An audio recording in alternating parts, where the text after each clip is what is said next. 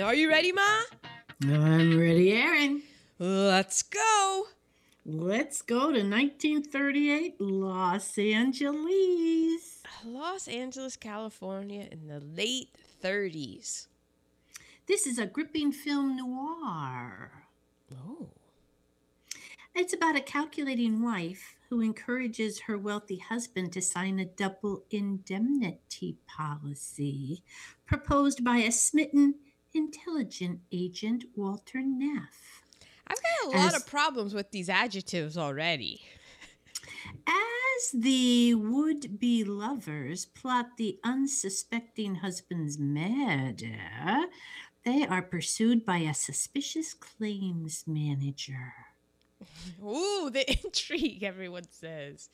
It's a race against time to get away with the perfect crime. Dun, dun, dun.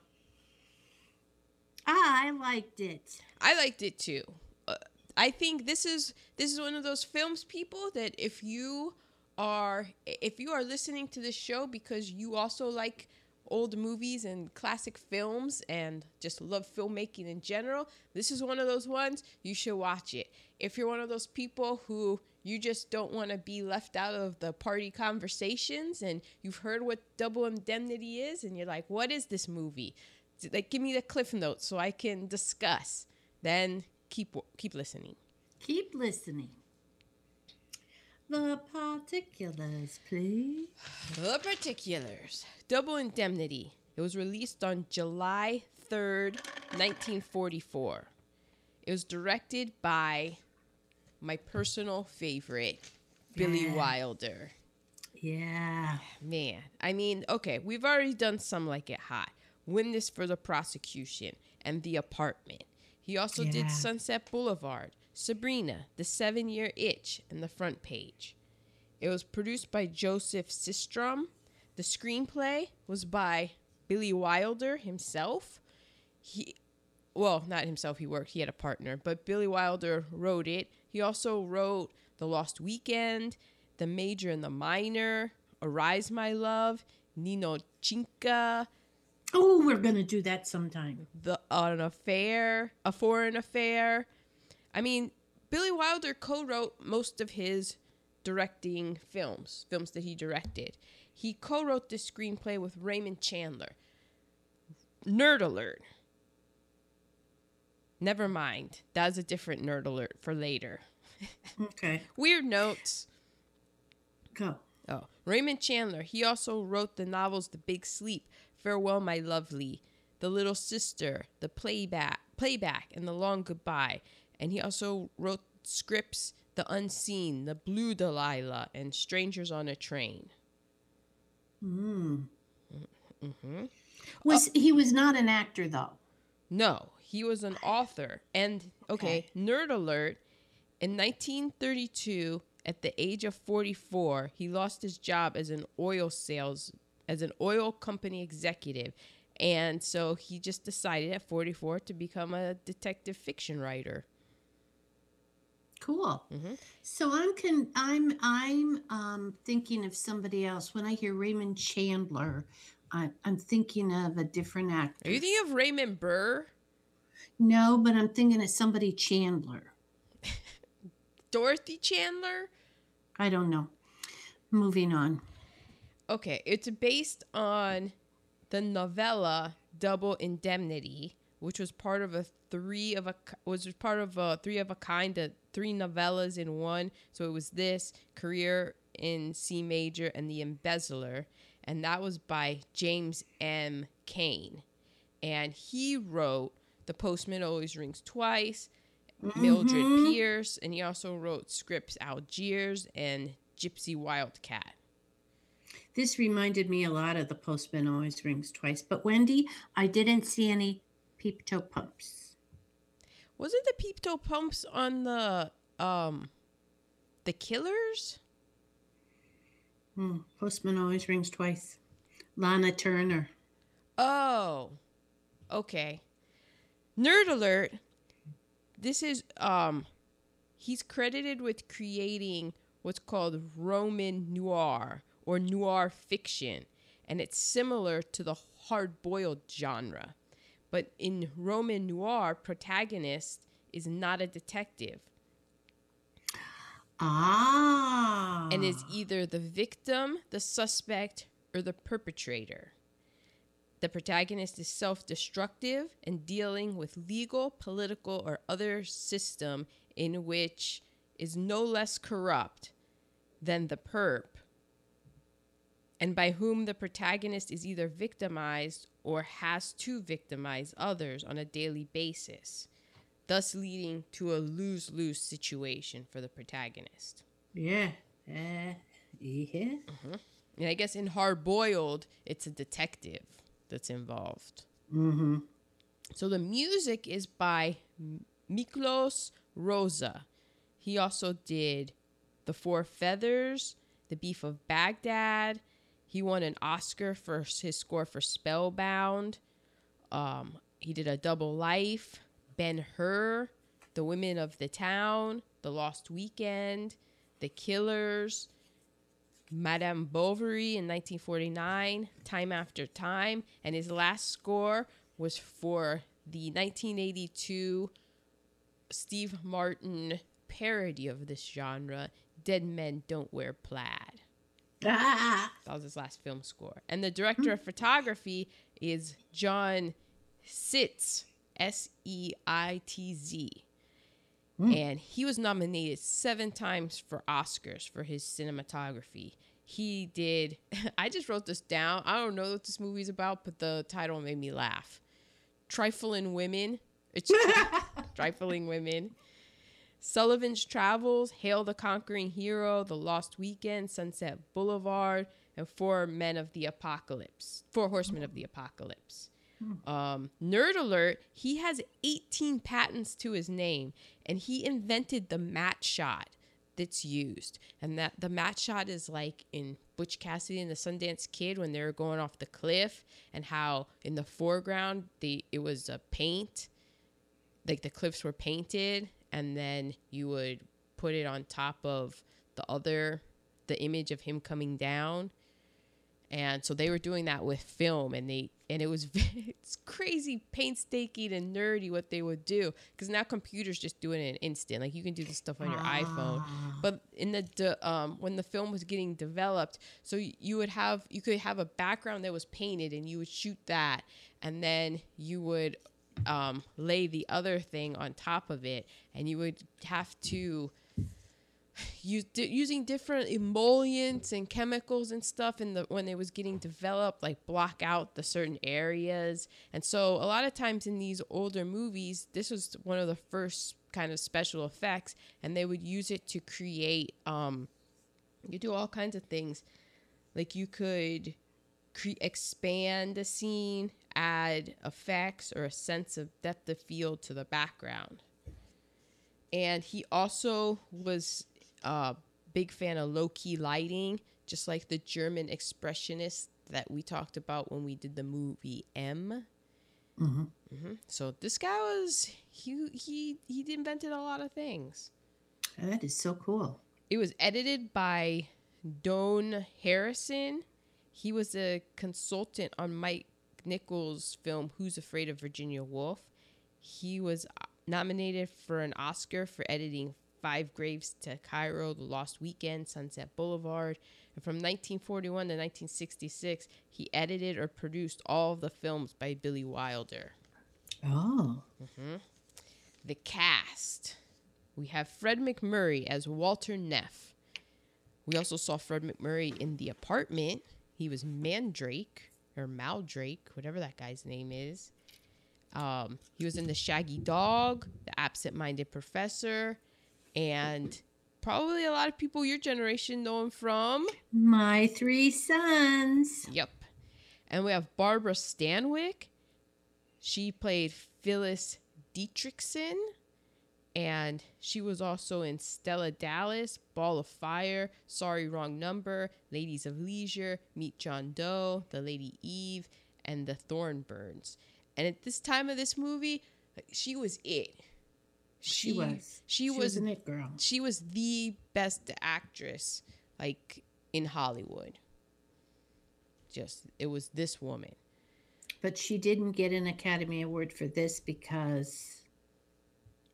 Well, because Ingrid Bergman did Gaslight. And we talked about Ingrid Bergman. Is this a knife? There is no knife in my hand, dear husband. I've been working on my Ingrid Bergman. Okay, got a little more work to do. I know. Because it just came out of me just now. I know. And I was like, you're drifting into Marlene Dietrich territory. Yeah. Walk it back. Walk it back. We also have Edward G. Robinson as Barton Keyes. He was in Little Caesar, The Ten Commandments, The Stranger, Key Largo, Smart Money, The Cincinnati Kid, and Soylent Green, just to name a few. Mm-hmm. And then there's like a bunch of other people. None of them really popped to me, except for Jean Heather. She played Lola Dietrichson. She was also in Going My Way. And then her career was cut short because in December 1947, she was in a car accident where she was thrown from the car and landed on her face. And she had severe facial lacerations. Oh, no, because she was beautiful. Well, at least there's this film. Wow. She can always look back at it. Wow. Well, not anymore. She's moved on. Yeah. And she's beautiful wherever she is now. You are beautiful.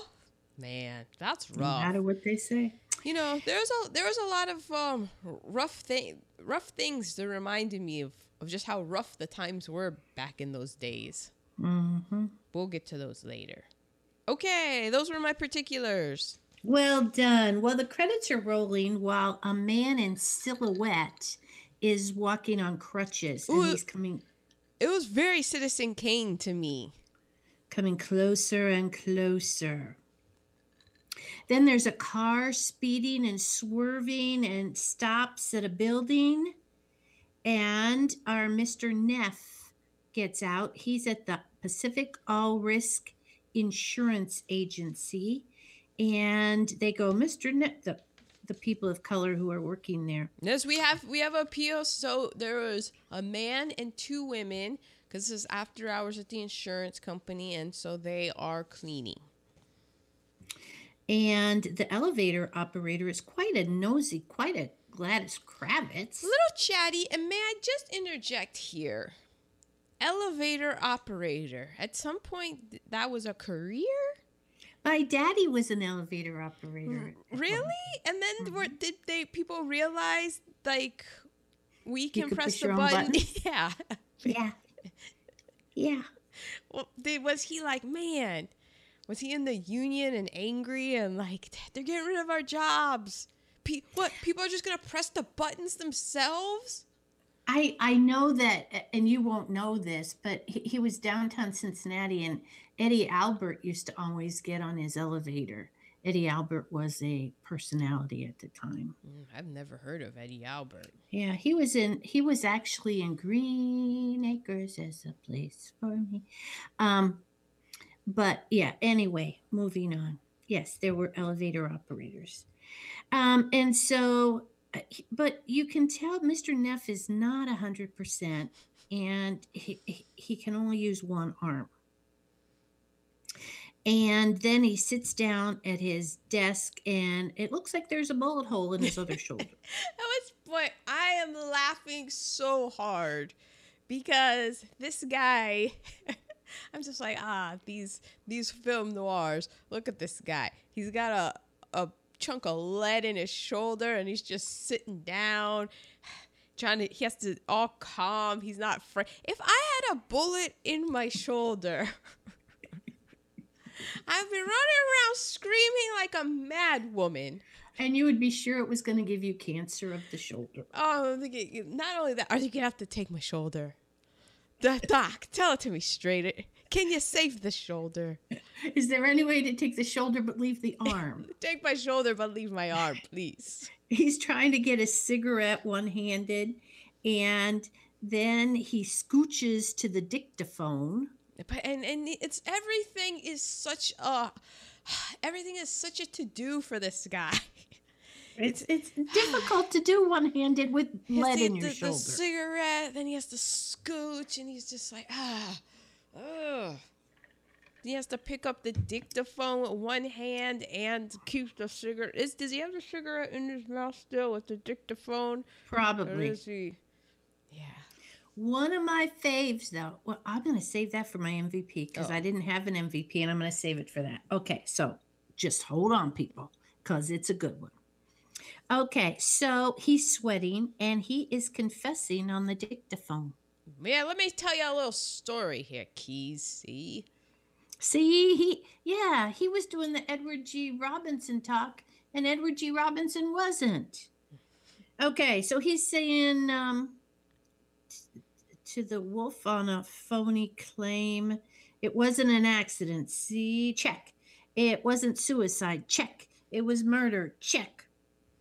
But you made one mistake. See, you got the wrong guy. I killed him, I tell you.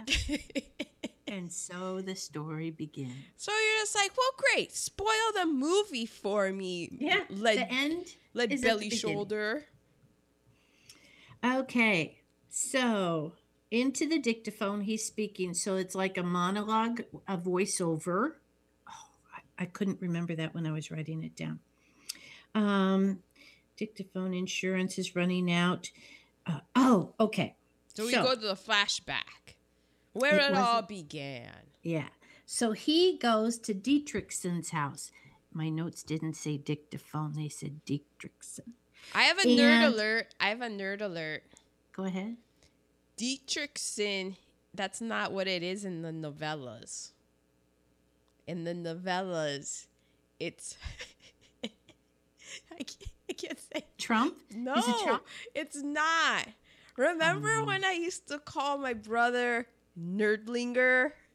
Yes. It's Nerdlinger. Are you kidding? They were Phyllis Nerdlinger, and Billy Wilder says, "Nah, we're not having Phyllis Nerdlinger as the femme fatale in this film." Nope. Hysterical. But we did have a German name in the 40s, didn't we? So we're like, oh, we need something that will, as soon as you hear the name, you know this person's no good. Evil. Dietrichson. Okay. Actually, you could even make it into a Japanese name. Oh, Dietrichson. Okay, well, he's there because his Dietrichson's insurance policy is running out.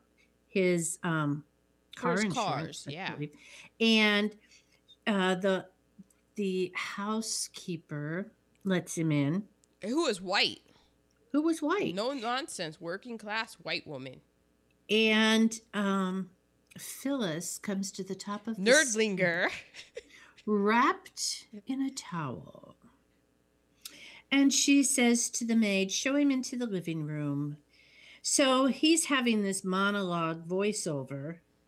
There's a great line. The housekeeper says they keep the liquor locked up. And old Neff is cool as a cucumber. And he's got to come back for everything. He says, that's all right. I brought my own key. He's got to come back for everything. Oh, he's a little wise ass. This is totally against how he's usually cast. Okay, so really, because all I know Frederick Murray, I know him from the guy who was sleeping around on his wife, Mandrake, from The Apartment, and I've always known him from this.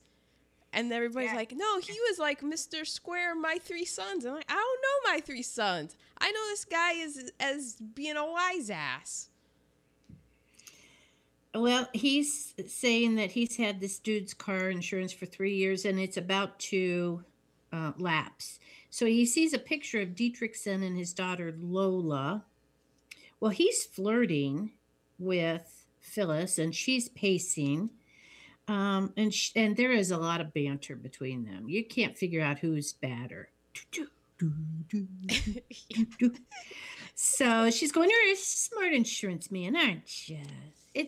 And then she's a little more seductive than that. You're a smart. Yeah. You're like, what did Neff ever see? A nerdlinger. You're a smart insurance salesman, aren't you? I'm nerdlinger. Oh, well, we're going to start doing, for recasting, we're going to start having a nerd cast. The Nerdlinger cast? The Nerdlinger cast. Oh, I'm going to have to think of that while you're talking. It's just always going to be your main guy, Michael Cera. Well, there's Jonah Hill. There are a couple others. Oh, that's it. There's the guy who's in the act. There's the girl who's in the act. Oh, okay. Yeah.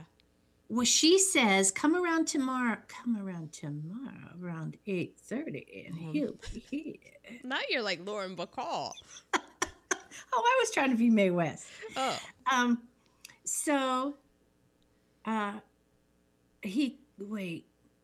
Well, they have their famous, like, because, this whole time he's been rather, aggressive and stating his claim, which is a little problematic because this is a married woman he's speaking to. Yeah. And so, and old Phyllis Nerdlinger points him out to him. He says, "Hey, watch your speed limit, buddy." And he goes, "Suppose I don't." The speed limit here is 45. Excuse me, but the speed limit here is a 45. Thank you very much. And he goes, "Well, what am I going?" And she goes, "You're going around 90. And he goes, "Suppose you give me a ticket." And she's like, "Suppose I do." And I wrap your knuckles. And he's like, and they just keep going with supposing until finally she's like, "Well, suppose you put your head on my husband's shoulders." And he's like, "That tears it." And walks out.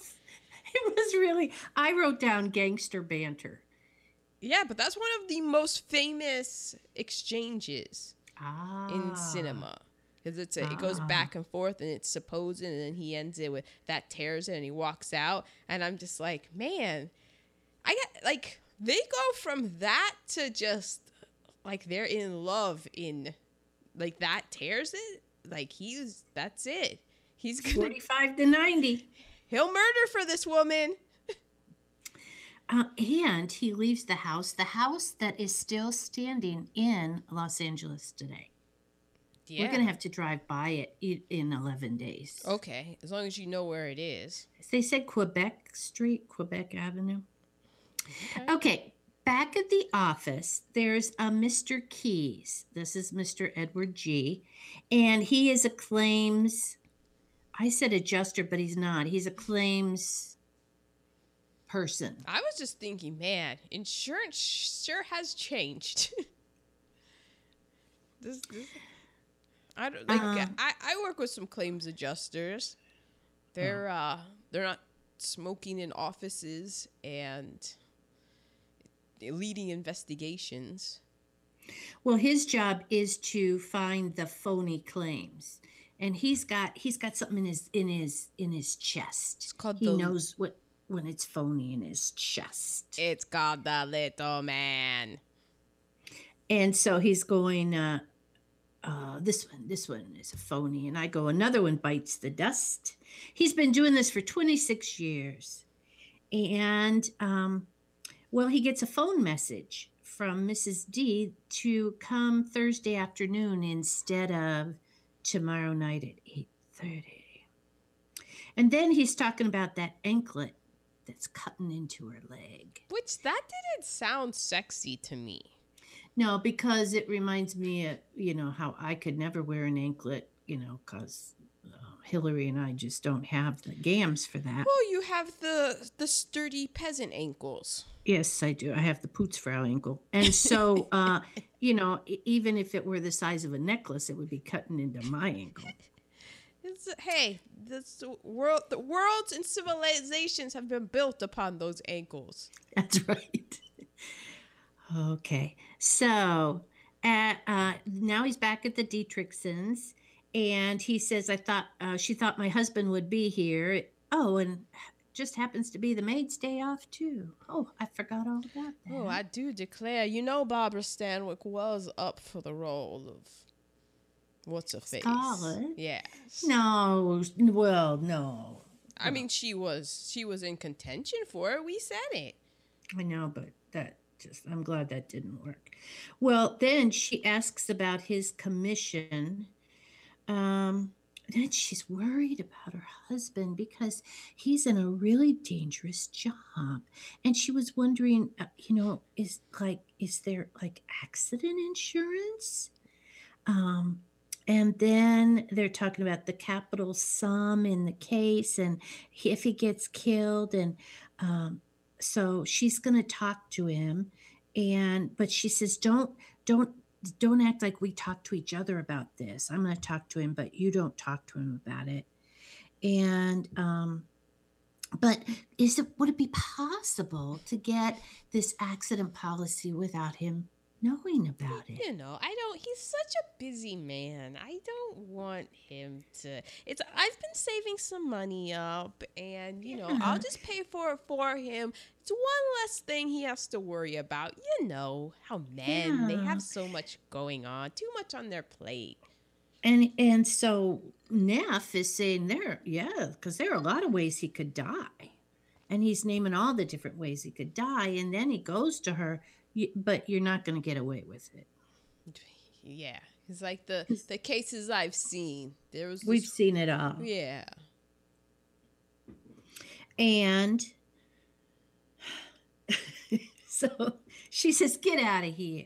How dare you think I want to kill my husband? I just want to have an accident policy in case something happens to him. So then he's doing his monologue again, and he says, I had a red hot poker and I needed to drop it before my hand burned off. Oh. So he goes to a car hop place and he orders a beer. I love this. This was, I was like, the first thing I saw was, oh, that looks fantastic. And then I like the other thing I kicked in. I'm like, no, you idiot. He's in a car and they just served him an alcoholic beverage. Like, no. With the ignition running. This is a horrible idea. Also, look at this car. Look at that car. That's a death trap. There's no seatbelt. There's no headrest. No. And then when I read about old what's-her-face taking a header out the car, I was like, yeah, because you're going around serving beer to people in cars with no seatbelts or nothing. Well, then after the beer, he goes to the bowling alley. Why didn't he just go to the bowling alley and have his beer there? Well, no, because he went to there, he got the beer, then he didn't want to go to the office. He still had to I don't know. I guess that's how bowling was back in the day, where it was like, I just need to blow off some steam. I guess so. There wasn't that much to do. So, yeah, he was just like, I'm going, and he's just rolling a few. And then it made me chuckle because I thought of like an alternate universe where is this the same universe as The Big Lebowski? It's just later. And then like I really went down that rabbit hole and had to stop and rewind because I missed a lot thinking about is Double Indemnity in the same cinematic universe as The Big Lebowski? Wow. Okay. Well, then he goes home and he's all twisted up inside. See? He hadn't walked out on anything. The hook was too strong. It was only the beginning. And then, bzzz, his buzzer rang. What? There she was. Oh, how'd she find him? She goes, you forgot your hat. She doesn't have a hat in her hand. He comes in, he goes, put it over there on the chair. So she walks in because they both know she doesn't have a hat. Oh, man. These two, they're meant for each other. They're speaking the same language. Look at them. Embers are burning. At this point, I wrote, that is a hell of a wig. Well, that's a nerd alert. I know it is. You want to do it now? I guess so. Might as well. Might as well, because it's a hell of a wig. So they put her in a blonde. Billy Wilder wanted her in a blonde wig because he wanted to make sure that people saw that she was like she wasn't classy. Like, this isn't a classy woman. This is somebody who's trying. Yeah, and she's trying real hard, and he wanted it to be obvious that that was a blonde wig, and she's just trying too hard. And Well, the wig maker didn't try hard enough. so, well, no, because when before shooting and stuff, everybody was like, Billy, like, what? I understand that you want her to be blonde, but there was somebody in the production, and I think it was a woman, and behind the scenes in a department, and they were like, we wanted Barbara Stanwyck in a blonde wig. We didn't want George Washington. I was like, whoa, somebody's got jokes on that set. So while he was very adamant. He was like, no, I want the wig to be bad. And so they get into shooting, and it's about 4 weeks in the shooting, and Billy Wilder's like, oh my God, I've made a horrible mistake. This is a horrible wig. This thing is horrible. And then watch it just for the wig. Yeah, and then he was like, but I can't.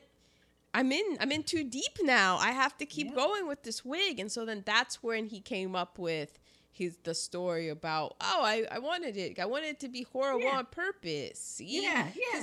Because she's look at her character. Why would her she's the kind of person who would wear such a horrible wig. That wig should have its own billing. Yeah, because I didn't realize it was a wig. In the first shot of Barbara Stanwyck, I'm like, so that's Barbara Stanwyck? And I had forgotten that we had seen her in, didn't we do the Lady Eve? No. Oh, we didn't? Mm-mm. Well, I've seen the Lady Eve. And I was like, She didn't have that wig on, did she? No. What color was her hair? I think she was a brunette. Because in the Big Valley, she had blonde hair. I don't know, but I remember seeing, the first time I saw her, which is the first time our man Neff sees her, and we're both supposed to be like, well, that's it. Like, I would commit murder for, oh my gosh, I just came up with a recasting as I was saying this. Because I was like, well, who would you, upon first glance, see and be like, I'd commit murder, I guess. But anyway, I was like, oh, Yeah.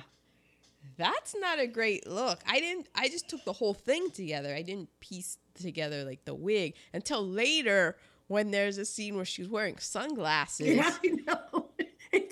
And I'm like, bad. what the hell is going on? Okay, well, we went down a whole wig rabbit hole. But so she goes to him, I want you to be nice to me. Something's happened. And they kiss. And he goes, I'm crazy about you, baby. And they have drinks. And he starts telling about wives who didn't get away with it. Yeah.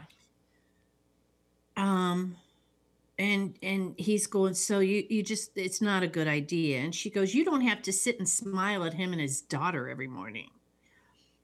And so we find out that she was Nerdlinger's wife's nurse. Yeah. I'm just like, man, this just keeps getting more Dateline by the minute.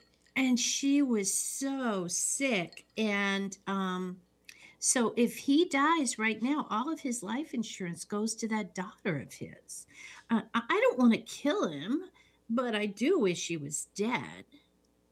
Well, at this point, Fred MacMurray tells her about Keys, and Keys is a dog with a bone, and he's not gonna let her get away with it. He's seen it all, and he says, if there's insurance on this dude, you don't have a prayer. But I have been thinking about a way to get away with it. If I'm an insurance. I spend a lot of time. I see a lot. I am able to dissect what people have done wrong. It's just as a hobby. We don't know what this is that I am into, but we'll find out. It's called true crime, and I've come up with my own little working theory of the can't miss scheme. Just on my own, right? Yeah. Just back pocket in case I ever come across a smoking hot broad who needed her husband out of the picture and I could swoop in. This isn't a fantasy of mine or anything. I'm just supposing here. And he said that he didn't fight it hard enough. you know, the thought of No, I he shouldn't kill the guy. he jumped right in. Yeah, he jumped right in. He was like, I think you might want to offer your husband. I just happen to have been working on this. So he says, "You're going to do it, and I'm going to help you. But it's got to be perfect, straight down the line." Well, it certainly did rain a lot in LA at this part of the movie. A lot of rain. It must have been that week in January. Ah. The rain week, as we call it. It better not be in 11 days. So he's going to fix her up with the accident policy. And you got to think with your brains. So she brought in Lola as a witness the night before this is going to happen. Well, no, the night that he comes to do the sales pitch to get the accident insurance policy signed. Mm-hmm. So she and Lola are they playing Scrabble or something? No, they're playing what I don't know the correct terminology of this game is. I don't know if this is a problematic term or anything, but Chinese checkers. Oh, yeah. But I wonder why it's called Chinese checkers. I don't know. I don't want to go down that rabbit hole. I don't mean to. I used to play it. Yes, I had a thing myself. I don't know if that's what, like, apologies if we're not supposed to call it that. I don't know. I'm ignorant. Well, we could call it marbles checkers now. The marbles checkers. I don't even know how to play it. I never learned. Okay. Well, he does his sales pitch, and then he actually brings up accident insurance, and the guys. No. So he goes, "Here, sign your car insurance. Be sure to sign both copies of your car insurance." Well, it happens that the next day there's a class reunion.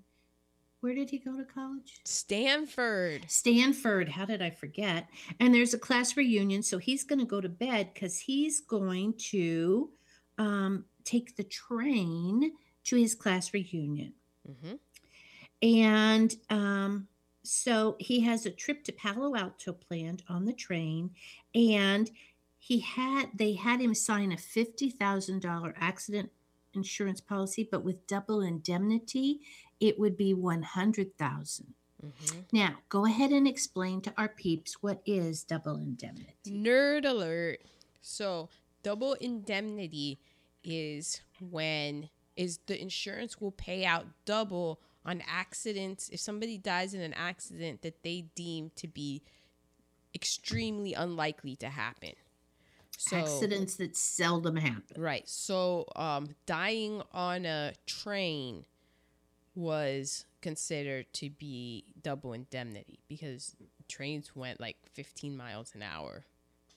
And I wonder if it was the same if it was like in a train crash, like a derailment. Mm-hmm. It would still those didn't happen very often. Oh, okay. Back then. And this was past the time when the cowboys would come and rob a train. Yes, I mean this is the 1930s. So we did horrible things to all the people who were here originally. When did Butch and Sundance do their shenanigans? Butch and Sundance. Maybe in like the late 1800s. Oh yeah, because like around the turn of the century. Okay, yeah. Okay. Because getting their picture taken was a big thing. Yeah. Okay. So yeah, that's double indemnity. So he leaves. They have the double indemnity policy signed. He gets in his car. And just to be clear, Dietrichson, he was pitched on the accident insurance, and Dietrichson was like, "What? Next thing you're gonna want me to buy earthquake insurance?" And I was like, "That's like you definitely need to have that, Dietrichson." And he's like, "Lightning insurance, thunder insurance." I was like, "Look, for a guy who went to Stanford, you're acting pretty brand new about earthquakes and whatnot." Yeah. So, I mean, don't lump in earthquake insurance with thunder and lightning insurance. But needless to say, he passes on the accident insurance. But he ends up signing it because what was deemed as the copy was really the accident insurance. So that's how they got him to sign it. Because there wasn't a Xerox machine at the time. Right. Okay, well, Neff goes to get in his car, and who's already in his car? Lola. Because whatever Lola wants, Lola gets. She says, "Give me a ride." And he's going, "You're having a tough time at home?" And she is going to see Nino. Scaramucci or something. She picks her own friends. Okay. So he's feeling bad about her because she's, going to be an orphan. But not bad enough to not actually go through with it. So they have this market where they meet, Phyllis and Walter, because no one will notice that they're talking to each other at this market. Well, because the whole thing is that they can't be seen out in the world together. Because that's the thing. Like, the whole thing with Neff is that he's gone through he's been around Keyes long enough to know how Keyes thinks and how he pieces things together. So he says Keyes is going to ask to see if we've ever been with each other. And we can't be seen anywhere. So we can be seen at a market that I shop at and you just happen to shop at. Nobody's going to link anything together. And, this is before video cameras and stuff, obviously. But they're standing at the produce talking to each other. Yeah, but nobody's going to piece that together. There's no witness that's going to be like, oh, yeah, I saw these two people talking to each other in the produce. Okay. Well, she says, we have to postpone it. He broke his leg and he's not going. And he's going, he has to take the train tonight. This can't wait. But why does he have to take the train tonight? Because they have it all set up for tonight. I don't know. It's been a full week and they've had no contact and he's itching. Well, it's June 15th. Keyes is in his office and he comes in and he goes, I need an assistant, and it's $50 less a week to be a claims processor, but I need somebody smart, and I need you to do it. And he's going, I don't want to. I want to be out there meeting the people. And Doug, oh, by the way, there's a dame on the phone. And the dame on the phone goes, he's going on the train tonight. Yeah, and I don't understand Keyes. Keyes is telling him, you need to become my assistant. That's the pitch, so it's okay. It's $50 less. Yeah. That's Keyes, you're coming to me saying that I need to do a job that's harder than the one I already have, and I'm going to get paid $50 less? No, buddy. I guess this is why you're a claims adjuster and not a claims salesman, because that's a terrible pitch. Well, he's got his alibi and he's following a strict timetable. And he's monologuing his timetable step by step. She takes her husband to the train station. And the husband's going, wait, you turned down the wrong street. What's going on? And then she honks the horn 3 times. And Walter, well, can we should set up how he sets up his alibi. Okay, go ahead. As he goes in, he makes sure that he puts his car away, and the car guy, Charlie, is the car guy. He's a black guy. Puts it in. I think he even asked Charlie to wash it or something. Yep. He goes upstairs. He changes into a dark blue suit. He grabs some tape and some gauze to make a cast, which made me laugh because I'm like, okay.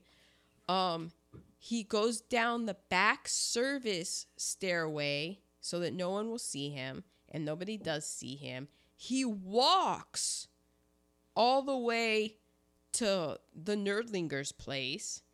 He gets in the back seat of the car on the ground and lays down. And then the Nerdlinger's son and Phyllis drives because he's jacked up. And they're driving down, and then the cue was they go down this dark alley that nobody's supposed to be on, And when she honks the horn 3 times, that's his cue to come up from the back seat and strangle. I thought strangle, but it wasn't strangle. It was he broke his neck. Yeah, but because of Nerd Alert, the Hays Code, we don't see what happens, which it's actually great filmmaking. I thought it was better than seeing. Yeah, because she honks 3 times, and you just hear the husband like, "Hey, what's going?" And the music, which is great, swells up, and it's just on the wig's face, Phyllis's face the entire time, and then the music's great, and her face is all like weird and demented and stuff. So I thought it was strangle, which didn't make any sense for how that would play out, but it certainly doesn't sound like a neck break. No, we didn't hear the crack. Yeah. Okay. Well, the camera was on her the whole time. Well, now Walter is going to pretend to be Dietrichson. They got Walter. They got Nerdlinger out of the car, put him on the tracks. She had to go back. No, they didn't do that yet. He's in the back seat. So Neff gets out, and he assumes Nerdlinger's identity, and he's got his hat on and it's down, and he's trying to make himself he doesn't want anybody to see him, obviously, his face or get a good look. So he gets on the train, and the plan is he's going to go to the back, and when it gets like outside of Burbank somewhere, he's going to jump off the train, and that's where she's going to take the car there. He'll run, they'll put the body there, and then they'll drive off. That's the plan. So he gets on the car. We also have a POC. There were 2 black porters there on the train. Mm-hmm. So he gets back. Everything's going according to plan. He's about to jump off, and there's a guy in the caboose also. And he's like, "Oh, hey there, fellow. It's Heidi Hodely." And Neff's like, "Son of a bitch, man. Jeez. You are not part of my plan." Yeah. So he's able to get the guy to go back. He says that he needs his cigarettes. Cigars. The guy was offering him a cigarette. He said, "No, I need cigars." Yeah, so he's like, "Oh, I'll go get them for you." I'm just like, man, these people are like really polite back in the day. I guess like white people to white people politeness. Well, I'm gonna go. I guess it's like, take that back. It's white men to white men politeness. Yeah, go on, get in my bag, get out my go through all my stuff. Yeah, give me my cigars. My door's not locked. Yeah. But I mean, it's funny that this guy will go do that, because what's his face needs him to go do that, because he needs to be alone. So he goes back and he throws the crutches over and he jumps off the train. And then he runs over to the car. He's like, "Hurry up, we gotta make this quick." And so they carry the body onto the tracks, and they throw the clubs there. And then they're like, "All right, let's skedaddle." And then what happens? The car won't start. Oh, I loved it.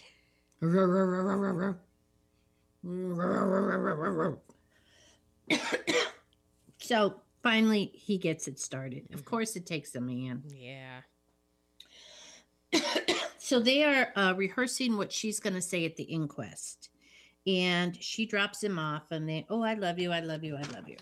We just committed murder. Yeah. Oh, there's nothing hotter than murder.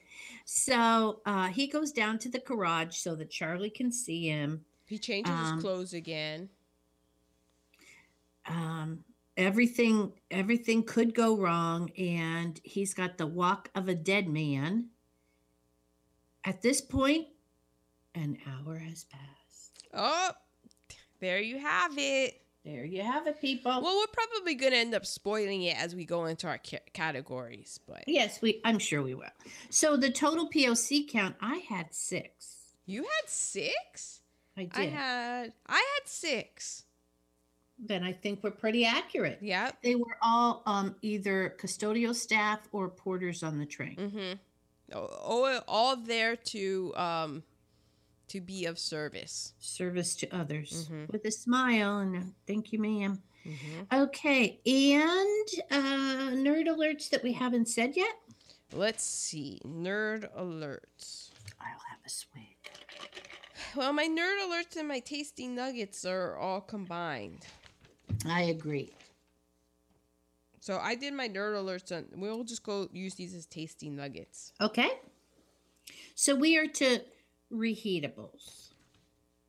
Okay.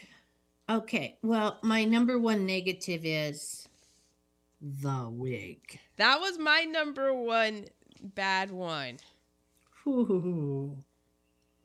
That's rough. And then I had Edward G. Robinson didn't do the gangster rap. Fred McMurray was doing the gangster rap, not Edward G. Robinson.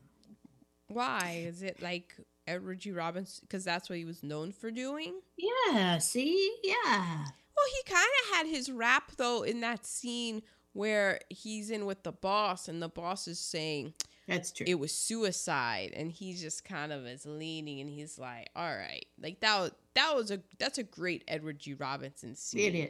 It is. Okay, well, when Edward G. Robinson needed a smoke, even though he had really bad acid indigestion, he was going to smoke with acid indigestion. Because everybody, like, smokes an elixir. It makes him feel good. And then my last one was the sunglasses over the wig. Okay, those of you of my generation remember Gloria Steinem and how she would always wear her glasses over her straight hair. Oh, yeah. It was that look, but it didn't work.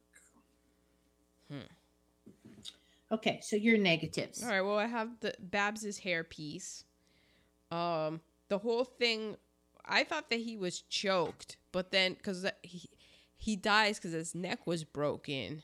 Right. And it always just sounded like a choking to me, so that was kind of one of my questions. But because wouldn't there be handprints on his neck? Well, yeah, I had a feeling that they, in my mind, which I know is wrong because they didn't show it, but that they strangled him, and that's what I couldn't. That was why it was on a bad reheatable for me, because I'm like, yeah, but he would have ligature marks on his neck. That's what I thought. So it doesn't make. I guess that the censors, because this movie was not able to be made for a long time because of the Hays Code. Because, I mean, it's two people. The woman is married, so they're having an affair, and they're plotting the murder. We never see a physicalness except for the kissing. Yeah, and they're plotting the murder for money. Yes. So it was just a whole bunch of things that the censors were up in arms about. So I'm guessing that they couldn't have just, like, somebody couldn't have just snapped celery and put that in for the audio. That would have been good. I know, but I think that they would have been like, oh, that's too gruesome. We have to. Yeah, probably. Yeah. So I guess that's something you're just not supposed to think too hard of. But like us in these true crime Dateline world that we live in, we're like, but wait a second. Yeah. It would be ligature marks. That's right. And I also have the beer at the drive-in. Like, that has not aged well. Yeah, you can't get a beer at Sonic. Yeah. And if you're like me, who at first you were like, well, why can't... Oh, that's right. Because I'm actually going to drive after this. Yeah, because you're in a car. And, yeah. And then also there was this thing. Okay, then spoiler alert at the end, the same kind of thing, the gunshot. I kept falling asleep when I was watching this last night, and I'm like, wait, I thought that the two shots at the very end were how he got shot, and all night I'm thinking like, but how does that work? And then when I rewatched it, and he's at the window, and there's just the gunshot, but they don't have squibs. There's none of that. So it's just, you just hear a shot, which it was a bad shot. It's the sound. The sounds of the gunshots were subpar. I'm sorry, Billy Wilder, but that's I'm the sorry truth. that we actually know what gunshots sound like. And then also, so at the beginning of the movie when he's with her, I'm like, wait a second, what's with the ring on his ring finger? Is he Yeah. married? And then apparently Fred MacMurray was married in real life and just forgot to take the ring off. And no one noticed it until post-production. And when I read it, it was like only one scene, but no, there were several There scenes were a bunch where he's just, because I'm like, oh, he's married too. And we're going to see that. And then when there's a scene where she comes to his place and it's obvious that he's not married. I'm like, but what about that ring? And then you see it again, because I was like, oh, well, maybe it was on his right hand. And then I see it again. I'm like, no, that's his left hand. Yeah. He's wearing a wedding ring. Yeah. So and then the scene that I talked about earlier with Edward G. Robinson, he kind of, when he walks in, so Edward G. Robinson, he's wearing a tie, he's wearing a vest, but he's not wearing a suit jacket, and his boss kind of lets him have it. It's like, what were you, you're on vacation or something? And I was like, damn, the man's wearing a tie and a vest. Like, jeez. Yeah. Okay, I wrote for good reheatables, suspect suicide. I don't know why I wrote that. That they suspected that it was suicide, because that's kind of what's presented. I don't know why I wrote that. So we will just go on. We'll move on. Oh, okay. Maybe because because they had never thought of that. They just assumed that it was gonna be that it was an accident and he died. And so it was when they money. Suspected suicide, because that had never come up in their planning. In their plan, that's why they were like, "What? No! They think that he killed himself. Yeah. Damn it! That's why it was, because it was like, oh man, what? Mm-hmm. Yeah. Thank you for explaining my thinking to me. You're welcome. I speak Ma.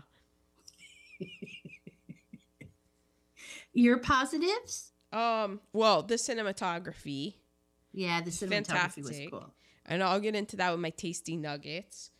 The murder scene, that was great. Yeah, it was. I liked that the whole Hayes thing didn't let him, because it was just her face. Mm-hmm. And then, like, another best reheatable is just, like, Edward G. Robinson, and just how he is just a very smart mind. He was always looking for how people were trying to get over on him and just, like, calling him out, but he would wait to get the proof. Yes. Mm-hmm. Yes. We could have used him in the Mueller report. Okay, well, my MVP. Mm-hmm. Fred MacMurray can light a match with his thumbnail one-handed. Well, that's because those are those matches that combust. And they weren't safety matches. It's true. Exactly. And we talked about this. And did you notice that exchange? It's towards the end of the film when they're in the lobby of the Pacific Building, and what's-his-face buys a cigar, and he's looking around for matches, Edward G. Robinson, and Neff says, they sell matches when you buy the cigars. All you have to do is ask for them. And Edward G. Robinson is like, I don't like carrying matches on me because they tend to just light. Like, that was real quick. And I was like, aha, exactly.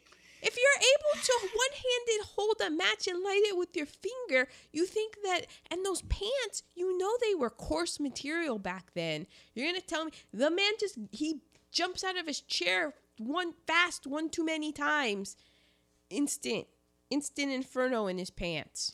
Sort of like me wearing corduroy pants. Exactly. I couldn't wear, like, those matches in the vicinity of my thighs rubbing together with the corduroy pants. I would not be allowed in a national forest. I was like, no, only you can prevent forest fires by not wearing corduroys with matches in your pants. Oh, well, but still, the fact that he can do it one-handed with his thumbnail, that was cool. Indeed. Was that it? That's my MVP. That and Edward G. Robinson. Oh, all right. Well, of course, the score is fantastic. That's an honorable mention MVP. The director of photography, this guy, he was on it. My MVP, though, is the car not starting. That's true. Because that was great.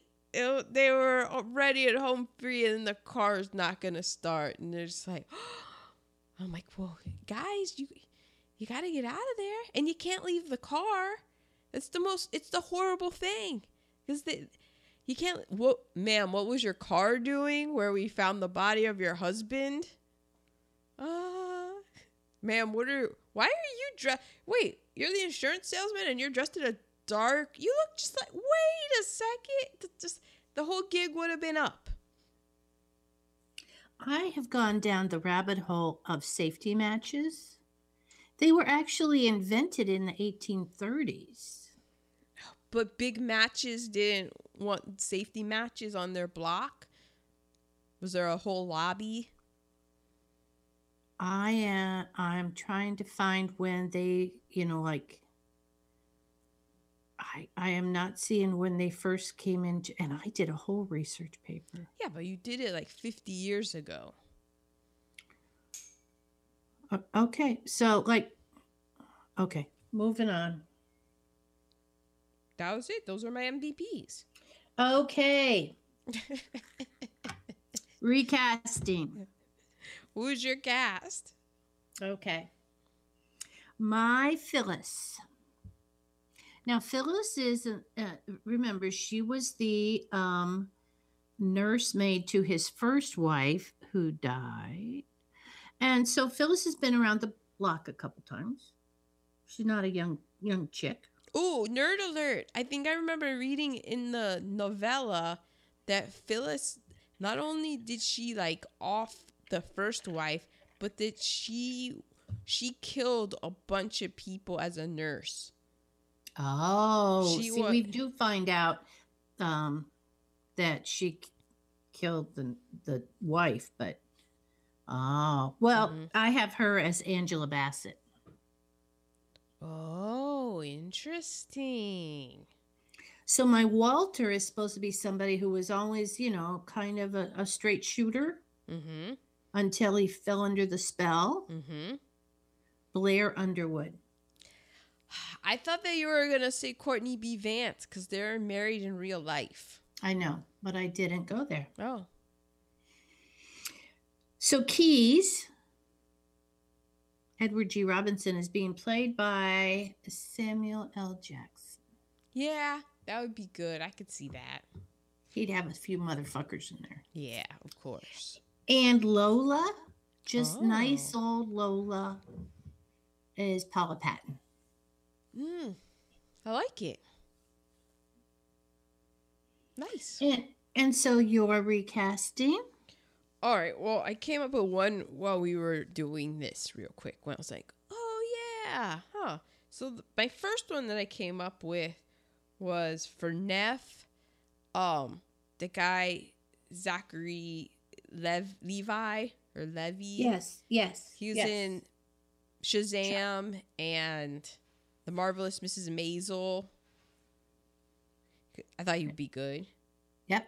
For Phyllis, I was like, whoa, why don't we throw Brie Larson in there? Oh, because she can do anything. Yeah. And I was because she could come across as really sweet in the beginning. And but then she could also she has a really good side eye mean stare. So I was like, there we go. That could turn. And could be equally hysterical in a George Washington wig. We're going to redo the wig. And then my Keys, I picked as Robert Downey Jr. Yeah. Because he has to be a smart guy, smart ass guy. And he has to really enjoy showing off how smart he is. Yeah. But do it in an engaging way where you're like, I'm glad that this guy's this smart and he can explain it in this way. Yeah. So then my cast it occurred to me in the middle of shooting because I wanted to do a role reversal, gender swap. But then Oh, I ran out of I time. thought of that and I forgot. Yeah. And then when the words came out of my mouth of like, the first time that you look up and you see her, you're supposed to, like, she should be so beautiful that they're like, yeah, Kill if for she her, asked yeah. somebody to murder for me, I would do it. And I was like, well, who is that now? And I was like, well, there's all these posters up for the long shot. And I gotta say, like, I think Charlize Theron is one of the most beautiful women that's ever existed. So, but then I was like, wait a second. Okay, she's Neff. And then she walks in. Who does she look up and see? And would be like, well, I'm going to have to kill his wife because he's that good looking. And I was like, well, this is going to be a very, very attractive, two very attractive people. I'm like, throw up Chris Hemsworth. Yeah. He comes out in a bath towel and she's looking up at him. Come on. I'm like, green light this movie already. And so we do. You know what? They don't have to have any lines. They can all we have to do is look at them for 2 hours. Yeah. Okay. And then it's like, well, who's the keys then? Who's the one that pieces this all together? Who is Charlize Theron's mentor? And I'm like, who would I really want to see? Who would piece it all together, be great and super entertaining, and but not be outsmarted, but then be very like brokenhearted over the, because Keys would vouch for Neff. I know. And so I'm like, who would? Olivia Colman as Keys. Oh my God, this should be remade. There you go. Oh, wow, that's really good. Because I thought they would have great scenes too because it's Olivia Colman, so she would also, even though she's like the mentor and stuff, it would still, like, I just think she could do so much with that. Because she would bring it up of okay, all right. But she could put Charlize in her place. And she's so smart that Charlene's Neff would have affection for Olivia Colman. Because, Olivia Colman's so cool. Yeah. Well done. I like that a lot. I pulled that out of my butt while this show was going. And we didn't even notice. It wasn't even like you were. It wasn't like you with your safety matches. I'm trying to tell a joke about corduroys setting forest fires, and there's nothing. Not even, there's bupkis, not even grasshoppers, no crickets, nothing. I'm like, what is she looking at? Oh, now you look up safety matches. Went through this whole spiel about corduroys and forest fires. Because this, yesterday, so Poppy and I are going out to California to visit Erin.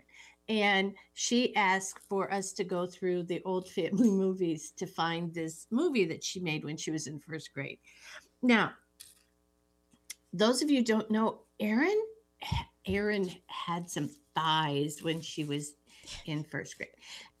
Erin was a chubby little girl, gorgeous. So I'm watching. So when you're doing that corduroy thing with your thighs, I'm thinking of you doing the Cat in the Hat and your my Bob Fosse. Antics. I was doing Bob Fosse and didn't even know I was doing Bob Fosse. So I'm thinking of that while I'm trying to do safety matches. I'm sorry that I didn't. The audience couldn't hear me laughing, but I was. Oh, so. You were laughing on the inside, which is great on a podcast. This is what happens when you hire an amateur to podcast with you. I'm an amateur. Okay, so anyway, oh wow, those were good times. We're to Tasty Nuggets now. Oh, I got a bunch. They're okay, I'm going to do one that you know that I'm going to say. Okay. because it was one of your MVPs when the car won't start. Ah, yes. And that wasn't originally in the script, but it happened to Billy Wilder one day going home. His car wouldn't start, and he thought, "Oh my gosh, this would be so good." Everybody And back to set. yeah, yeah. Okay, I have it's a nerd alert tasty nugget. Mm-hmm. When Edward G. Robinson goes to Neff's apartment to say, he's got the really bad acid indigestion because something isn't sitting right with this accidental death. Mm-hmm. Well, she has gone to the apartment. Luckily, the apartment walls are paper thin because she can hear him inside. Well, the LA walls are paper thin, so I believe that. And so Fred McMurray opens his door out into the hall for Edward G. Robinson to leave, and then that covers her being in the hallway because that would have blown him right there. But doors are not allowed to open into the hallway. It's that's against LA fire code. It's got to be against every fire code as well as safety codes and whatnot. Yeah, but the reason is for it's fire code, and Billy Wilder knew that, but he had to keep it because it just works. It works because how else are you going to shield her without that wig is a person by itself. So he's not going to just not see her standing there. But, it was kind of when she walks in and she hears his voice, wouldn't you just turn around and skedaddle? Yeah. No, she just waited go there. To the stairwell. So I don't know. That was I'm just weird. Gonna listen to what he's saying. Yeah, I've been my eyes would have gotten big, and I would have done the cartoon. Gotten out of there. All right, my tasty nuggets. Settle in, people. This is gonna go everywhere. All right, so Barbara Stanwyck, everyone loved her. When she was 50, there was this movie called 40 Guns, and there was a stunt where she falls off a horse and is dragged by the galloping animal. And the stunt person was like, nope, I ain't doing this. Sorry. I didn't know they had that option. And Barbara Stanwyck was like, if you don't feel comfortable doing it, I will do it. And so she did it, and her professionalism led her to be named honorary member of the Hollywood Stuntmen's Hall of Fame. Well played. It has been said that she was voted by the crew and everyone to be they loved working with her. She was super nice to everyone. She would learn the names of the spouses of all of the crew and all of the people, and everyone just said that she was fantastic. That's good to know. Yeah, her political views, she was kind of all in on the House of Un-Americans committee. She was like, yep, go get them all out of there. So she was very much on the... Which is why she wanted to know everyone's spouse's name. Probably. So she was sure to get the whole family. Look at that. And in 1928, she married, this was her second marriage, because her first husband died of sepsis on a boat. It was something weird like that. She married Frank Fay, and I think he was some sort of dancer or something. It was her second marriage, and she could never have kids because at the age of 15, she had a botched abortion. Wow, at 15. Yeah. So this Frank guy, he allegedly beat her when he got drunk. And some claim that this is the basis for A Star is Born. Really? And they were divorced in 1935. Wow. Yes. It always comes back to A Star is Born. It does. A Star is Born or Gone with the Wind. It always comes back to there. So I already told you about the novella named Phyllis Nerdlinger. I love it, Nerdlinger. It's based off of there was this woman, Ruth Snyder. Yep.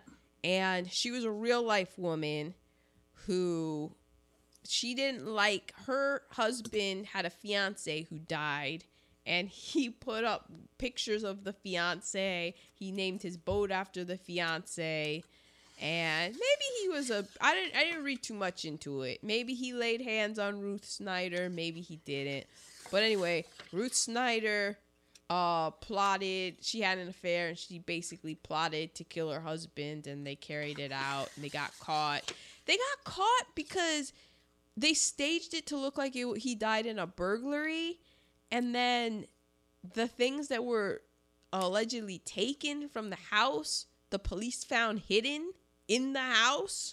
Oh, stupid people. So Ruth, they caught her and they executed her. And that was one of the most famous photographs of the 1920s. Because they actually took a photo of it. Probably, man. It was the 20s, man. This is 20 years. 20 years later, they're still going to be serving alcohol to people in cars with no seatbelts. So no headrest. Yeah, they gave zero fucks. They were just like, YOLO! Raymond Chandler has a cameo. He's the man reading the magazine outside Key's office, like about 16 minutes in. Huh.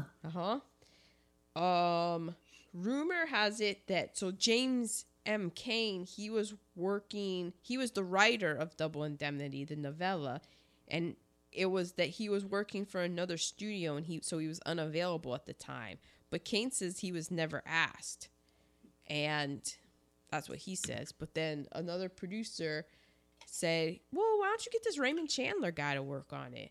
And Raymond Chandler and Billy Wilder did not work well together. Yeah, I did read that. But they were able to, like Billy Wilder was able to come around and stuff. And when they first started working on it, Raymond Chandler, he was in Alcoholics Anonymous and he was recovering from alcoholism. And then while working on this with Billy Wilder, he just fell off the wagon and stuff.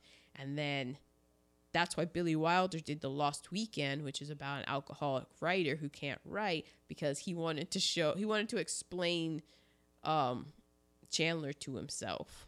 It's like, hey, buddy, look, that's you on the film. In the novella, Keyes is a clueless co-worker, whereas in the movie, he's a mentor and nemesis. Yeah. And in the OG ending of the novella, it was suicide. They both took themselves out the game. But suicide, that's prevented by the Hays Code. Really? Mm-hmm. So then they Plus, changed they were both it. kind of narcissistic. Yeah. So. Well, that's something that if there was violence, then people had to pay for it. You couldn't just get away with your bad behavior. So they did. Billy Wilder shot a gas chamber scene with Neff. And it was going to be at the end. But then when he was watching the movie, he was like, well, this movie is just about these two guys. Like, the whole movie is his confession to Keyes. Mm-hmm. I think that we can just end it here. So that's why it ends where it ends. And he just cut the gas chamber scene. Good. Mm-hmm. I like it this way. In order to get dust, the look of dust in the air, that was aluminum particles that were blown into the air. And they would float down and create dust. They breathed in aluminum? That could not be good for anyone, right? Oh my God. Oh, and the lighting, and specifically the lighting going through the Venetian blinds, because you notice that was a lot, and it was especially a lot with Nerlinger, Phyllis, and Neff, because it also created the look of prison bars to signify they were getting boxed in. Oh. Mm-hmm. And very good. Let's see. Oh, she's been in the news lately. So Kate Smith, apparently implored people to stay away from this film on moral grounds. Kate Smith has been in the news because she was saying, because everybody found out that she sang racist songs. And she did God Bless America. Yeah. You didn't hear about that? No. Yeah, she did God Bless America, and they would always play it after 9/11 at Yankees games. They would put, instead of Take Me Out to the Ballpark, they would play her version of what's it called? And then people were like, "Hey, you know, Kate Smith did like these some songs like Thank God for Darkies or something." It's like, yeah. they basically found Kate Smith's Holiday Inn. And then the Yankees were like, all right, we're going to stop playing it. And I think that in Philadelphia, there's a statue tour. And I think they're taking down the statue tour. And so then, of course, some people are like, what is going on? And so there's always like that kind of thing. Erin, does this mean that you won't be singing her song at Christmas anymore? Wait, that's Kate Smith that sings It's that Kate song? Smith. Man, oh man. Look at Your this. childhood. This has just been taken away from me, one brick at a time. Just one brick at a time. Just saying. I'm here and I'll be standing Christmas Eve in my hometown. I don't know, because I haven't like looked into it and stuff. Like, I don't know. I can't imagine Christmas without you I probably am, but I'm not. But that's like for the family and stuff. Okay. And I'm like, yeah, Kate Smith was racist. I don't know. Well, but everybody was back then. Yeah, but I don't like that excuse either of, yeah, everybody was back then. Because not everybody was back then. It was the people who had the microphones and controlled the media and the newspapers were back then. There were plenty of people who were like, guys, that's wrong. And they, they were in the minority. They didn't have a voice to be heard. So that's where I'm coming to. Am I going to sing that song? I don't know. Okay. One other, add it to the list of things now that I have to. How am I going to feel when am I going to think of a racist now when I sing it? Great. I thought there was Ethel Merman or something. No, that wasn't Ethel. That was Kate Smith. Damn it. I'm sorry. Just damn it. I'm sorry. Just so everybody knows, she sings the wrong lyrics to it, and it's hysterical. She can also do it as Christopher Walken. Yeah, maybe I'll do it as Christopher Walken. I don't know. I mean, we still watch White Christmas. Well, White Christmas isn't Holiday Inn. I know, but he still was in, like, yeah, he still was super racist in Holiday Inn. Yeah, when he was a bad man. Anyways, producers credit her with giving the movie more publicity and making people want to see it. Excellent. So, okay. It was nominated for Best Sound and lost to the film Wilson.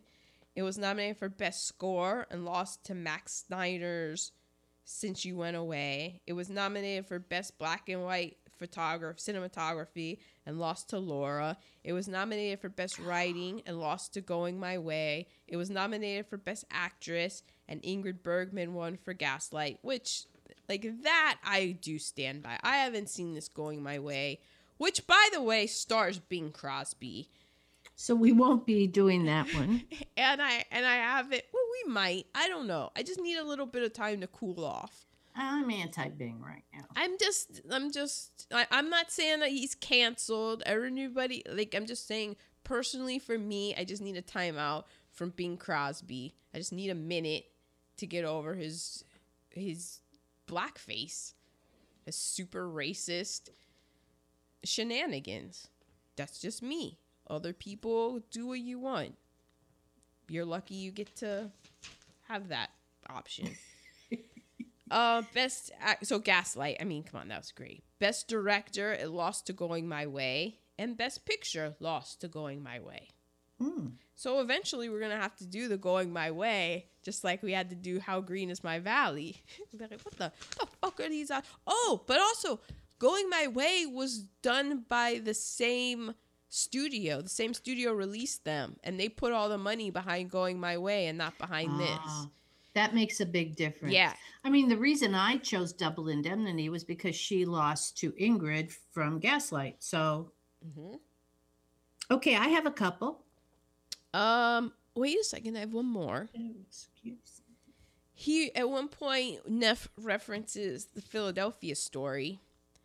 This movie takes place in 1938. Philadelphia Story didn't hit Broadway till 1939, and the movie didn't come out till 1940. Ouch. Sick burn. All right, there you have it. Okay, mine is, even though he was a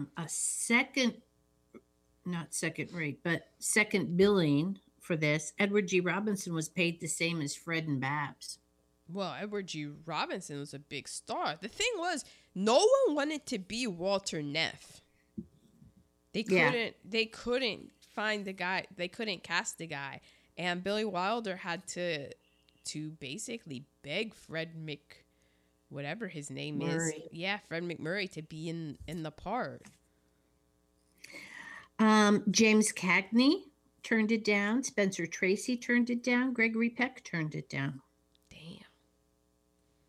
There was going to be a remake in the 70s. I thought there was one.